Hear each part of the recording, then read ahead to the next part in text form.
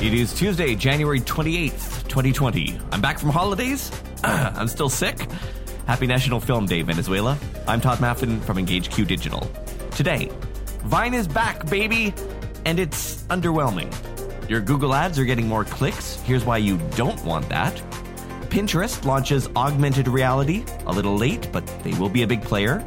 And LinkedIn makes its employee advocacy functionality free. Here's what you missed today in digital marketing. I can't believe I'm about to say this sentence, but here goes. BuzzFeed is hiring TikTok journalists now. For real. And paying them. The job description is to produce at least one video per month for TikTok and Instagram stories. No mention of Snapchat, curiously. Quoting the job description, the ideal candidate should be creative, passionate about the upcoming election, and eager to show what 2020 means for them and their peers. Oh, and one more thing, you have to be a teen. This job is only open to high school or first-year college students, which, I'm not a labor lawyer, but seems a little contrary to age discrimination legislation. Anyway, the job is remote, so they are looking for people across the U.S., but particularly in swing states. The spiritual successor to Vine has launched. The app is called Byte, that's spelled B-Y-T-E. It's from good pedigree. The developer was the co-founder of Vine. And it basically is Vine, right down to video loops restricted to 6 seconds.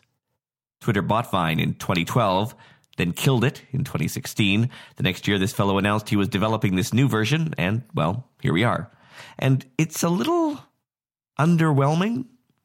I know it's new. It doesn't yet have the advanced editing tools that TikTok and Instagram and Snapchat have. But more than that, to me, it just feels a little, trite?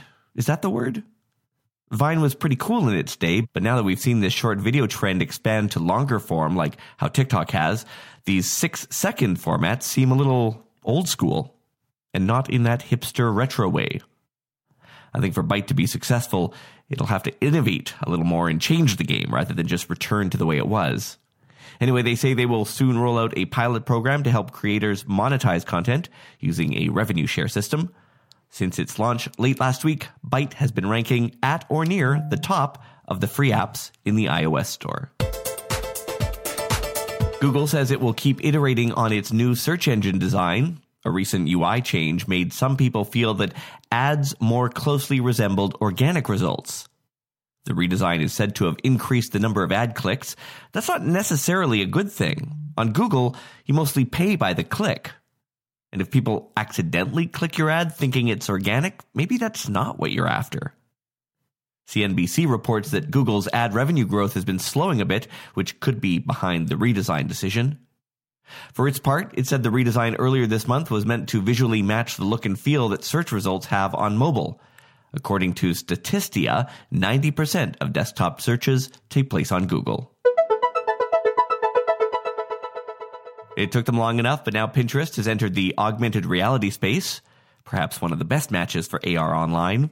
The new feature is on mobile and will, of course, let users virtually try on lipstick. If you find one you like, the product page is just a swipe up away. Interestingly, Pinterest went out of its way to say that it won't be doing any other enhancement to users' faces when they're trying on lipstick, things like smoothing out your skin.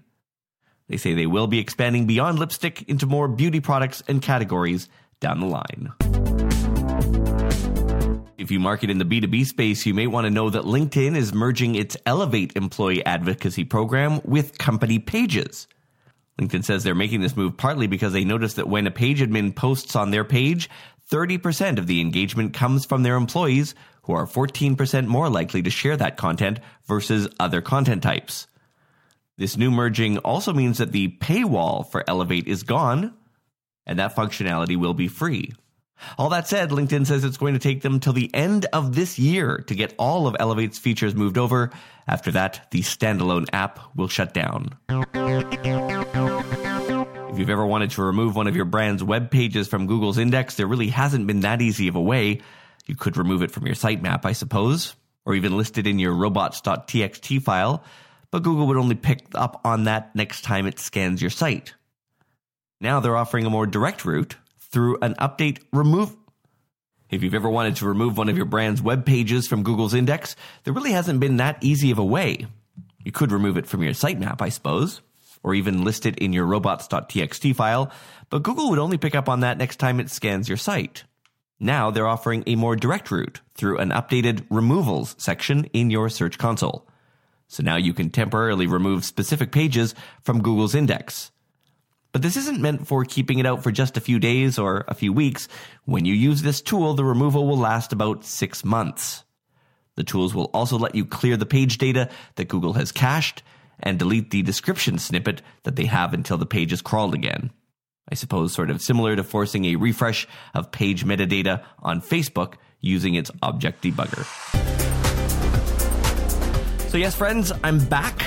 My wife and I enjoyed a week on the beach in Mexico. We both went down there with terrible colds which we still have, of course.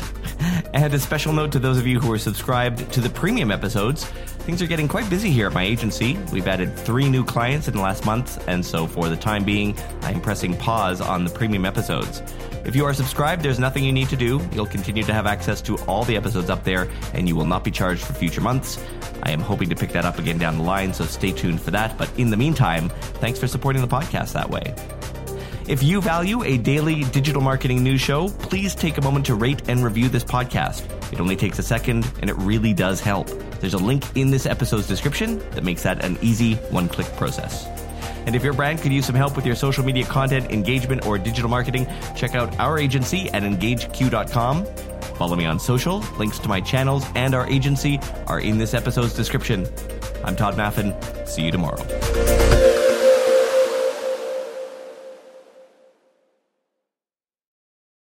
For the ones who work hard to ensure their crew can always go the extra mile, and the ones who get in early so everyone can go home on time, there's Grainger, offering professional-grade supplies backed by product experts so you can quickly and easily find what you need. Plus, you can count on access to a committed team ready to go the extra mile for you. Call, click Grainger.com, or just stop by. Grainger, for the ones who get it done.